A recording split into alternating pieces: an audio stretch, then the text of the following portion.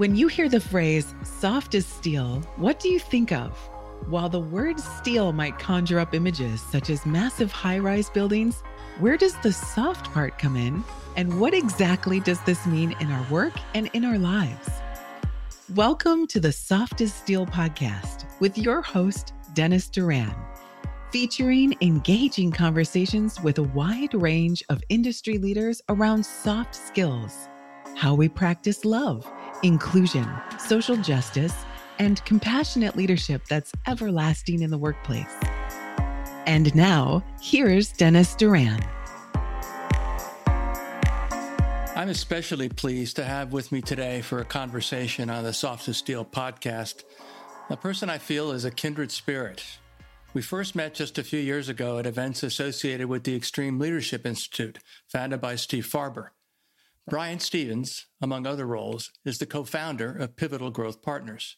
His career journey prior to PGP includes nearly 27 years in the franchise industry with well-known brands including Marco's Pizza and Long John Silver's. PGP is establishing a new paradigm in the franchise industry. Their joint venture growth platform fits perfectly into a niche in the market where smaller brands are overlooked by buyers before they have a chance to grow. They have broken away from the traditional franchise development model by aligning key growth constituents into one company and establishing a farm system to help emerging brands thrive. With a combined 50-plus years of experience and a network of expert financial, growth, and development partners, PGP creates value and grows small, regional companies into nationally acclaimed brands. Bryon also continues his involvement in the Extreme Leadership Institute as an enthusiastic believer in the body of work of Steve Farber and the value of understanding and practicing the principles of extreme leadership captured in the acronym LEAP, standing for love, energy, audacity, and proof. Bryon, I'm thrilled to have you with me today as my guest on the Soft as Steel podcast. Dennis, thank you very much. I'm excited to be here. Good. I hope that trend continues. But again, we both know Steve Farber, so somehow his ghost may come into our conversation. Absolutely. I'm sure it will. Yeah. And I think I said it in a reasonable fashion, and I think we're the same. We are enthusiastic believers. We're not cultish about it, but his principles of leadership make sense to you. You've embraced them. They've made a difference in how you've gone about developing a lot of your business interests. And I think that they've made a difference for a lot of people and a lot of companies. I talk about them all the time, and we're going to talk about them in this conversation since we're both pretty steep in his principles. One of the things I didn't say when I was describing PGP is that in your model, some people might say, well, so this guy's with a franchise company and they build franchises. What does that have to do with construction? Well, and the answer is that that's part of what they do. They're involved in the design and planning and construction of facilities where these franchises are operating. Is that correct? That's correct. We do today approximately 100 construction projects a year across our portfolio of brands. There you go. So if anybody wants to say that he shouldn't be on the Soft as Steel podcast because he's not in construction, they're wrong. And it fits in with your overall model. So it's a fascinating business. And I got from our pre-recording conversation that you're enthusiastic as you are about all the things that you commit your time, energy, and expertise to. But talk a little bit about the model and how you developed it and a little bit about what it's producing in terms of results. Yeah, so Pivotal Growth Partners was started in 2018 after I left the Marco's Pizza brand. And the reason we started Pivotal was to go out and assist founders and entrepreneurs who are starting their businesses. They might have had a great prototype. And they had a dream to someday maybe be the next McDonald's, but they don't have the expertise or maybe even the capital necessary. And that capital could be human capital or financial capital. And so we go in, and once we find a great concept, we make sure that we put great controls in place, because if you have a great concept in franchising, you have to be able to replicate that. That's the success of franchising, right? Is replicating these businesses. Not only the way they operate, but the way they look. You talk about construction. We want prototypes out there in the marketplace. So establishing a great prototype and then having great systems, processes, procedures around the controls of that brand to make sure it's going to replicate itself in the marketplace is great. This is where the Farber program comes in. We infuse the brand with culture. It's critically important to have the right culture in an organization, especially a franchise company, because you have people coming in from all different areas and walks of life becoming franchisees. And if you get all that coming together with everybody's unique experiences, you could quickly have chaos in the marketplace and in your brand. And so having a well-defined company culture that we live, breathe, teach, walk, and do every day is critically important to make sure that all works well. And as I say, then we infuse them with that capital, both human and financial, and begin to grow. And that's where we meet the construction. This year, as I said, we'll open about 100 different points of distribution around several brands. And so that means we've got a lot of construction projects going on everywhere from as far west as Arizona, up and down the eastern seaboard in the Midwest, as well as the Southwest. So we're all over the country and dealing with the impact of what's happened in the construction industry since COVID. So we're all in the soup together, so to speak. Yeah. Have you had challenges in finding contractors to be able to do the work that you need to be done in these different markets? We have unbelievable challenges today.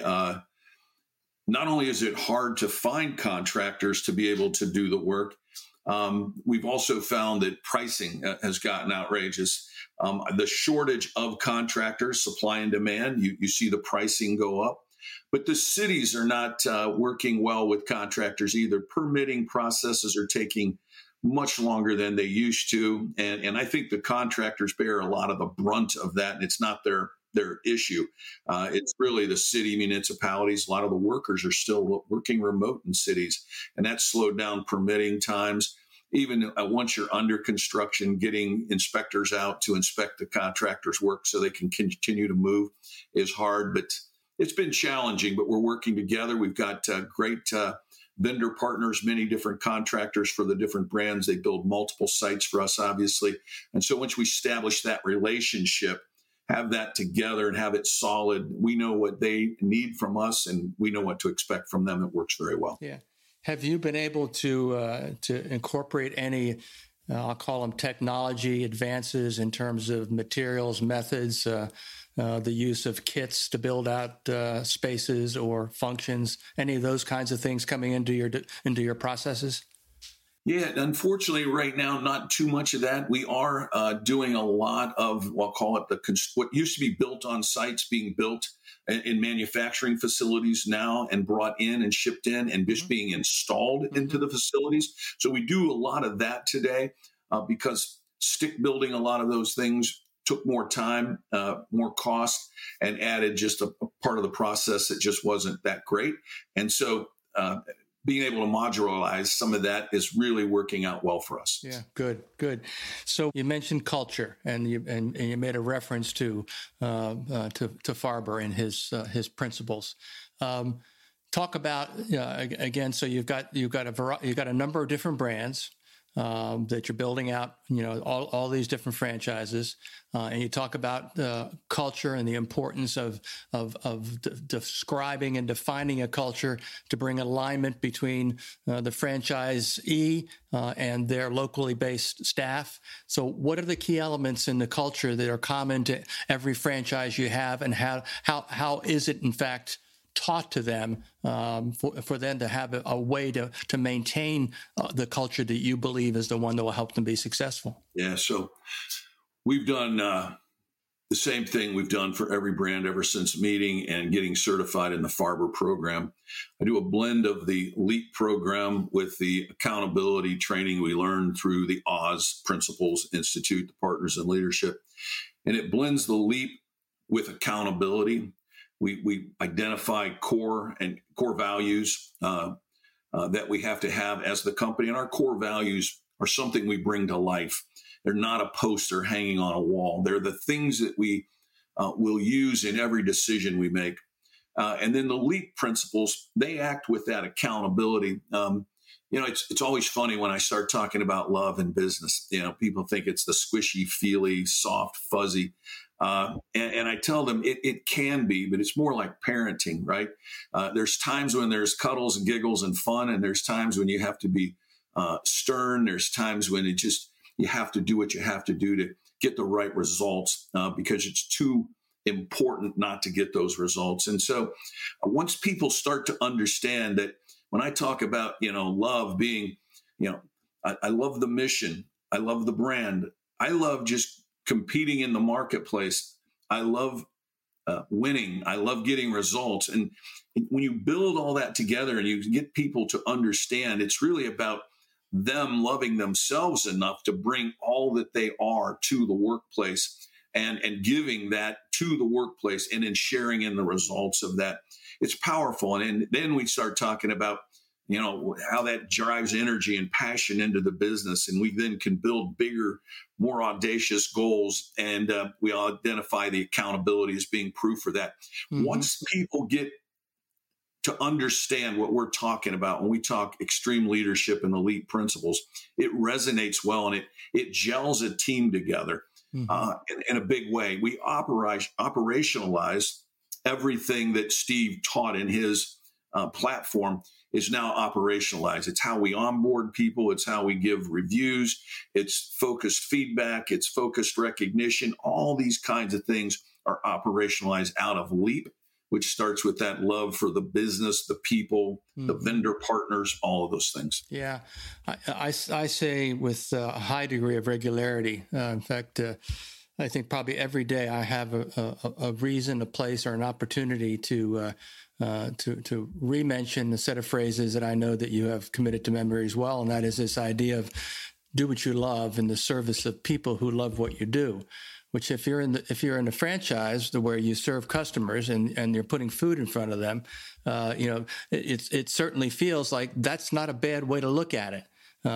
It doesn't mean that every day is going to be a great day, but it is the right attitude to take to how you go about being successful as a business enterprise, which is obviously what a franchise needs to be. Absolutely. It's interesting that doing what you love is the way Steve puts that out there. And I always have added a caveat to that. I didn't get permission from him to do it, so he may slap me the next time he hears me. Absolutely. But I say, on those days where you don't feel like you can just love it, then love what you do. In other words, and this is going to sound crazy, I don't know if it's appropriate for a podcast, but I say, it's not great changing diapers when you got newborns, but you got to do it with love, right? You love that. So everybody always thinks, well, if I don't love what I do, I love painting. If I can't be a painter, then I can't be that. That's not the way that they mean that. And so I'm always talking about love what you do and put your full self into it. That's what I ask everybody to bring to the workplace. Bring all of you and the best of you into the workplace. And when people do that, they begin to love what they do even more. And it's really exciting to see that transformation happen in people. Yeah. Well, I think that the beauty of that is even if at first glance it doesn't sound right, at the end, if a person is being influenced by their leadership, and this could be the franchise owner talking to the people that he's hired, if that person is successful in motivating his workforce. Then the essence of that is that you can't hate coming to work. Some days you feel like crap, and you can go on and on and on. But it's that energy has to be what makes sense to you, even on those worst days, because then the good days are the days where the crew in the kitchen is going to be clapping because something great happened with a customer at the counter. Those kinds of things. Is that about the way it operates for you? It does in a lot of those ways. I talk about our leaders inside of our stores have to create the safe place where people do want to come to work. They should be excited about coming to work, enthusiastic about it. And the way we treat them is the secret sauce in business today. People are leaving left and right. You can go across the street, make more money. Everybody's looking for the same employee. And I'm proud to say most of our brands have long tenured employees in their business because we teach the principles of leadership and creating an environment inside our locations where people want to be. Sometimes it's actually better in work We're in the fast food industry for a lot of our brands, or the fast casual industry. And some of our people will say that it's better for them at work than it is in their homes. And so when you're dealing with that kind of element that you have to think about, it's incredibly important for our leaders to know what our people are dealing with so that we can help them and help them in their lives, not just expect them to come to work. I can't worry about somebody coming to work and what they're going to do and how they're prepping if I also am not concerned enough about them as a person to know what they're facing at home and what they're going through. Because they say, well, leave it at home. Well, you can't leave it at home. We know that as leaders. Nobody leaves that kind of stuff at home. So I want to make sure we've got leaders capable of understanding people have bad days. What can we do to help them not have a bad day? And then they'll do the work for us there. And by caring about those people holistically as human beings, we get tenure, we get experience, we get better people coming, and we get a better experience for our guests because the people are there. I always use an example of Chick-fil-A, even though it's not one of my brands, but Chick-fil-A hires from the same experience pool, the same people. And they always give a dynamic experience because they teach, train, coach, and they care about their people in the right way. Yeah. Which causes me to think about a couple of different things. One, just part of the overall set of circumstances or conditions that we face every day in our current society include talking about things like inclusion in the workforce and in society. Talk about things like mental health and wellness, addiction, suicide, just a lot of harsh environmental aspects of what life is like. And you add to that just the fact that the people that work in your franchises aren't making $200,000 a year, and they may have large families that extend to the parents living with them, and and again, because there are cultural issues, there are ethnic-based issues. There's just so much going on that coming to work provides the opportunity for, in some cases, for the place that feels the safest. And if they feel safe, which again starts with the leadership, that individual who is the owns the franchise or runs the franchise day to day, moment to moment, starts with that person doing something which is very fundamental, and I know you understand it well, but just establishes a basic level of expectation that says, I will respect you as you become part of my team, and I expect the same from you. And if we start with that, then over time, as we build our relationship, because you don't hire people, then 2 days later they're all top performers and just slinging stuff and doing things so efficiently that you're cutting prep times down by 75% in the first week. But they feel, again, this gets into emotional intelligence, which I know you understand well, and I talk about it quite a bit. This gets into the leader demonstrating to his folks that, in a very fundamental way, that he cares about them. And I would think, and help me understand through words, when you talk about core values. What are the words that say what the core, the kind of the real essence from a value standpoint are common to all of the franchise businesses that you are building? Well, one of them is, ironically, one of the things you just mentioned. We talk about diversity, equity, and inclusion as a strategic advantage. And for us, what does it mean, diversity? It's diversity in every way, shape, and form. Diversity of thought.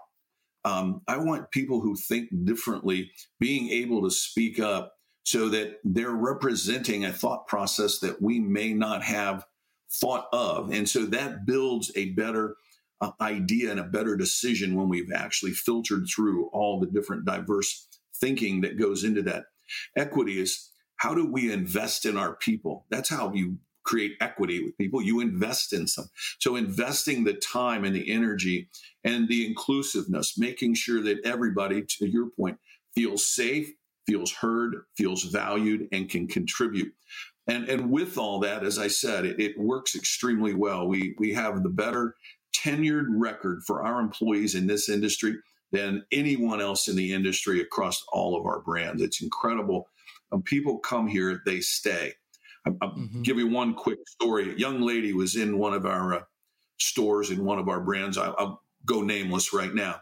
And I was watching her operate. And this young lady was running a special part of this operation. And to look at her, one would say, wow, most brands maybe wouldn't have hired her. She had 3 styles of hair. She had a shaved head on one side. She had a mohawk in the center and long flowing hair on the other side. It was 3 colors, and I don't mean 3 normal colors of hair. There were like purple and lime green, and then some other kinds of colors blended in. Tattoos all over, piercings, all these things.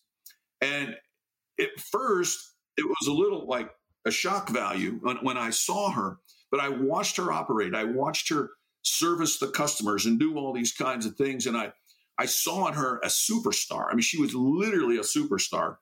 And I went up and engaged and started asking her a few questions. She had a master's degree in marketing and a secondary degree in elementary education. And she's working in this food industry. And I asked her, I said, how long have you been here? She said, I've been here 5 years. And she says, I plan on never leaving as long as they'll keep me. And I says, well, why is that? She says, look at me. She said, and this was the important thing. She said, not everybody would actually give me a chance. She said, but they hired me because of my differences, not in spite of them. Wow. And I thought, wow, that's powerful. That's really powerful stuff. Yeah. And this is an educated, smart, capable, competent young woman who lives a different lifestyle, chooses to look and express herself differently. But when it comes to being a results-producing person for that organization, there's nobody better. She's incredible. That's such a great story, and the old phrase that comes to mind is you can't tell a book by its cover. No. I went and told all my other brands, I said, listen, you're looking past some of the best employees, because they say, well, they have to look a certain way. They have to do that. I've got brands that had, books that said, no visible tattoos, no piercing, and on and on and on. I'm like, man, that's an old paradigm. That is an old manual that's not going to get us the best people in the business today. So, and I shared that story with people, and it's had an impact on other brands being able to embrace everybody. That's diversity. That's a part of it right there. Absolutely. One of the things I say quite a bit when I talk about differences is to pose the question. The question is, what is one thing that you, who I'm talking to, or an audience, have in common with every other person in this room? And the short answer is that you're different from each other. Yeah. And in many, many ways. Some are obvious, the things that you can see, but many things are not. And so the rhetorical question is, why is that a problem? And unfortunately, in many cases, and this is kind of the generational friction that goes on. In my generation, I'm sure that you're in a younger generation than I am, because I'm very old. But my generation, again, I'll put it in blunt terms. The old white guy. That's the question. What do I want to talk to that person for? Who hired them, or why are they here? As opposed to, what do they know? What have they experienced? What do they bring to the table?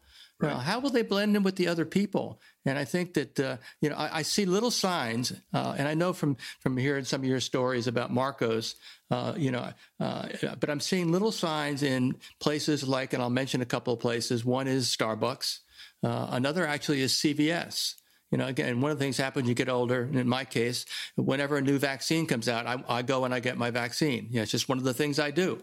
So I've gotten to know the pharmacist, but I noticed in my last couple of visits that the staff in the pharmacy had new, very bright, appropriately bright colored uniforms that they were all wearing, just kind of perked the whole place up. And when a person came to the counter, the first person that made eye contact just says, good afternoon, we'll be with you in just a minute. Just little things like that. Or in Starbucks, where, as you know, they put names on the servings, and you go pick up your cup, and inevitably 4 out of 5 times when I walk in there, my drink is ready, because I used a mobile app, and I go to pick it up, and I hear a voice, Dennis, how you doing today?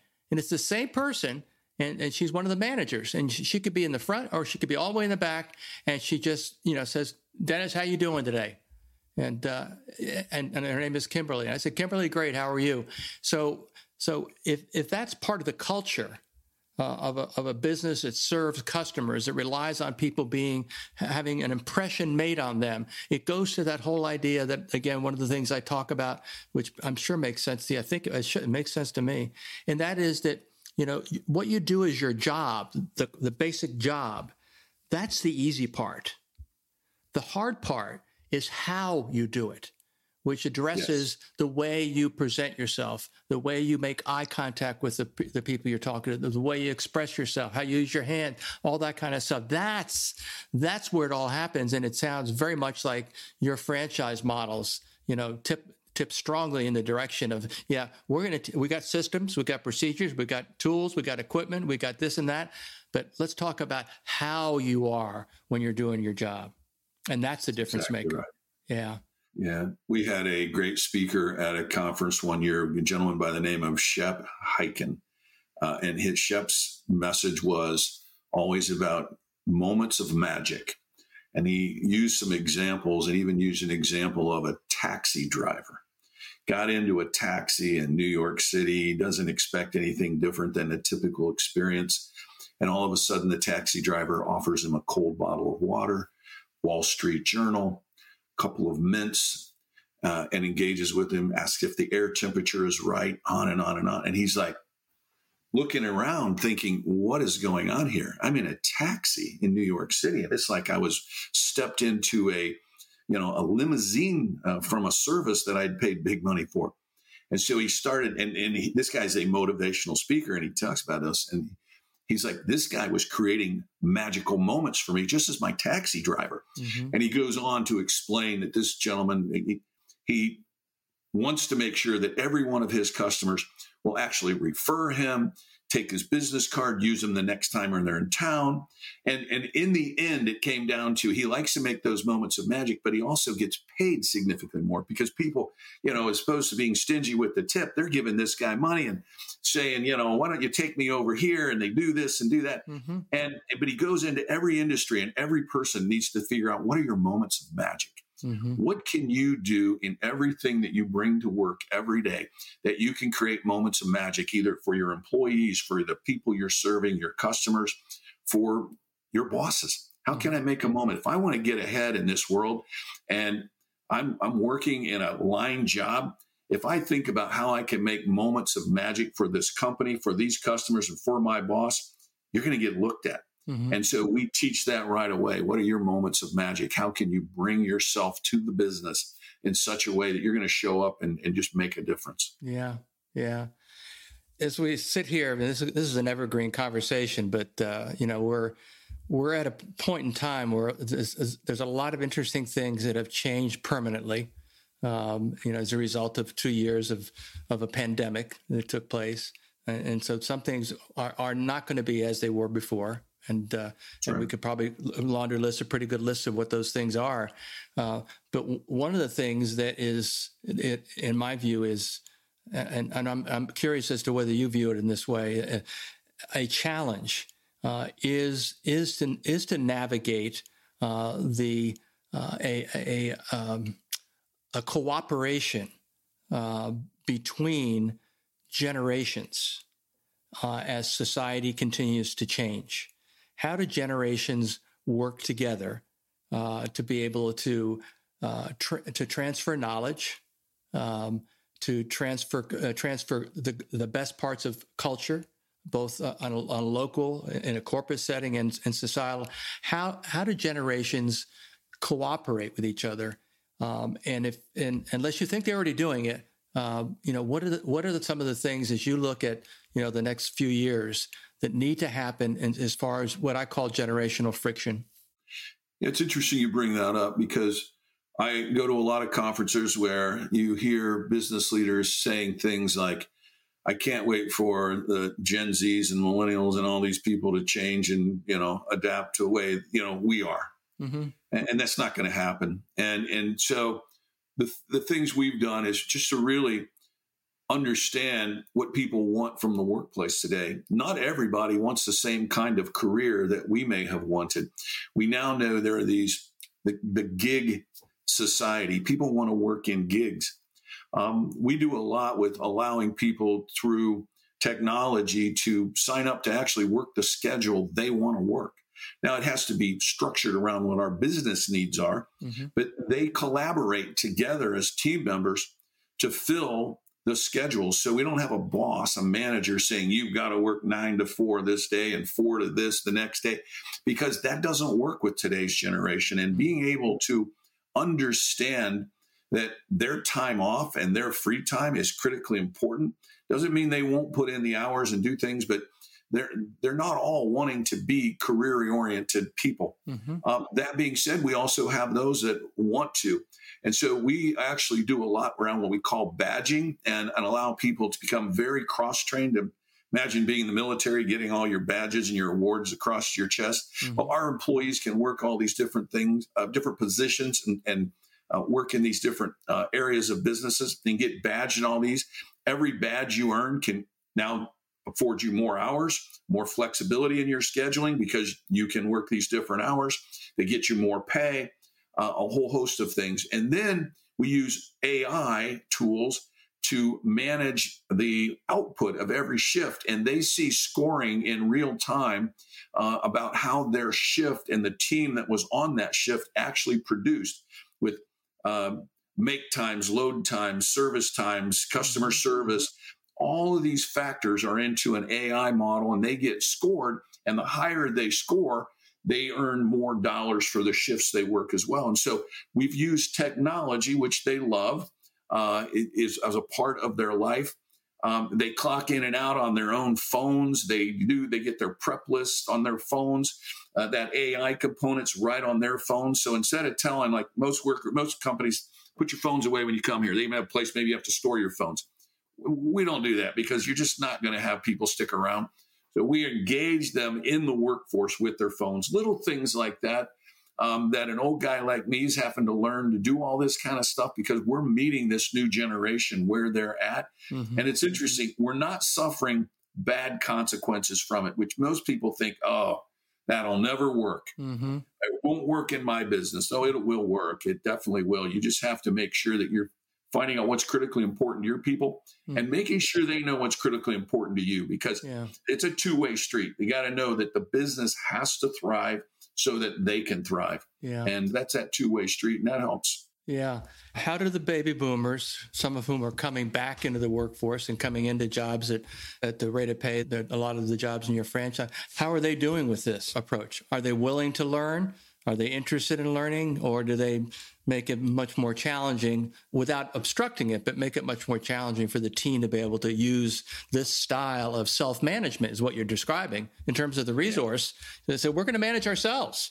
The boss is saying, manage yourself, figure out, who's going to work, when you're going to work, and just you all do it. You know what we need, and you all figure it out. And if you figure it out well, everything's going to be great for you and for me.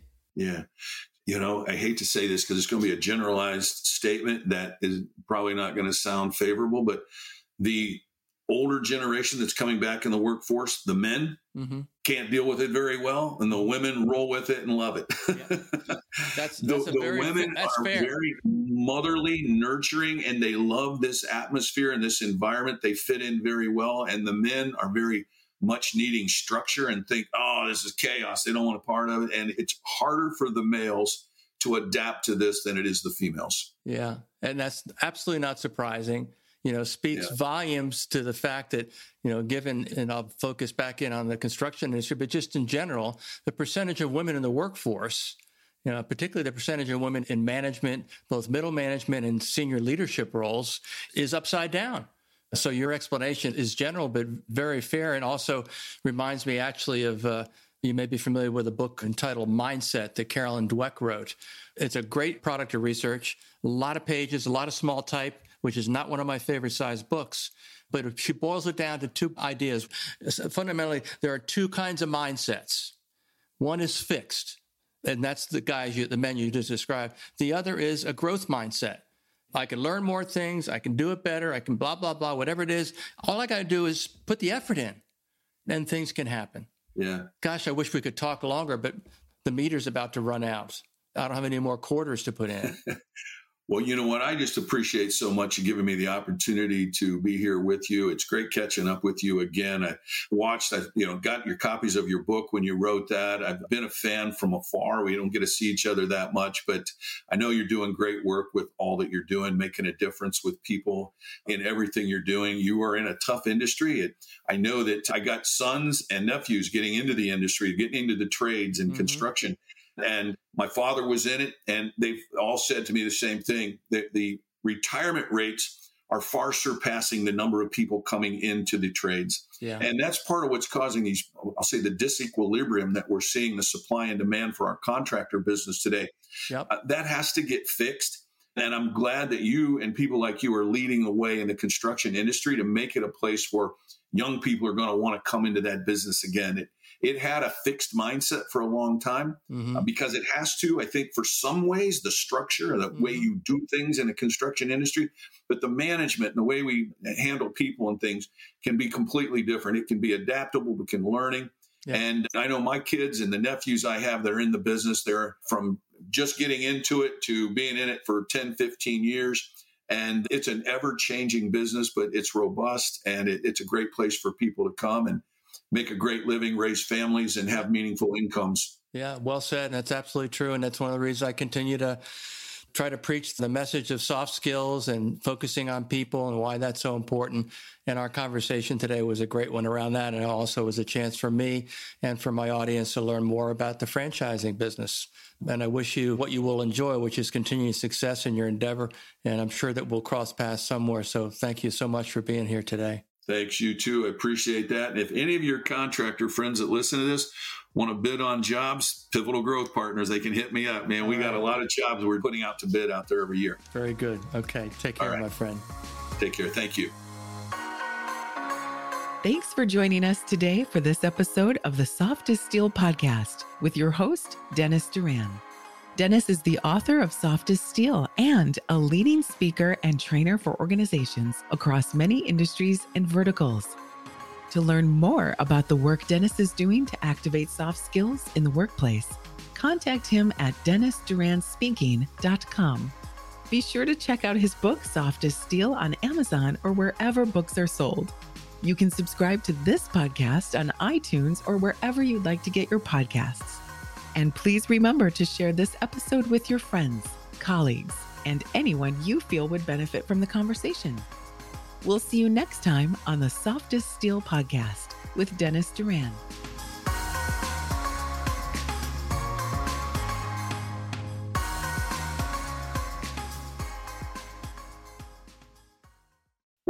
Produced by Audavita Studios. Connect your voice to the world.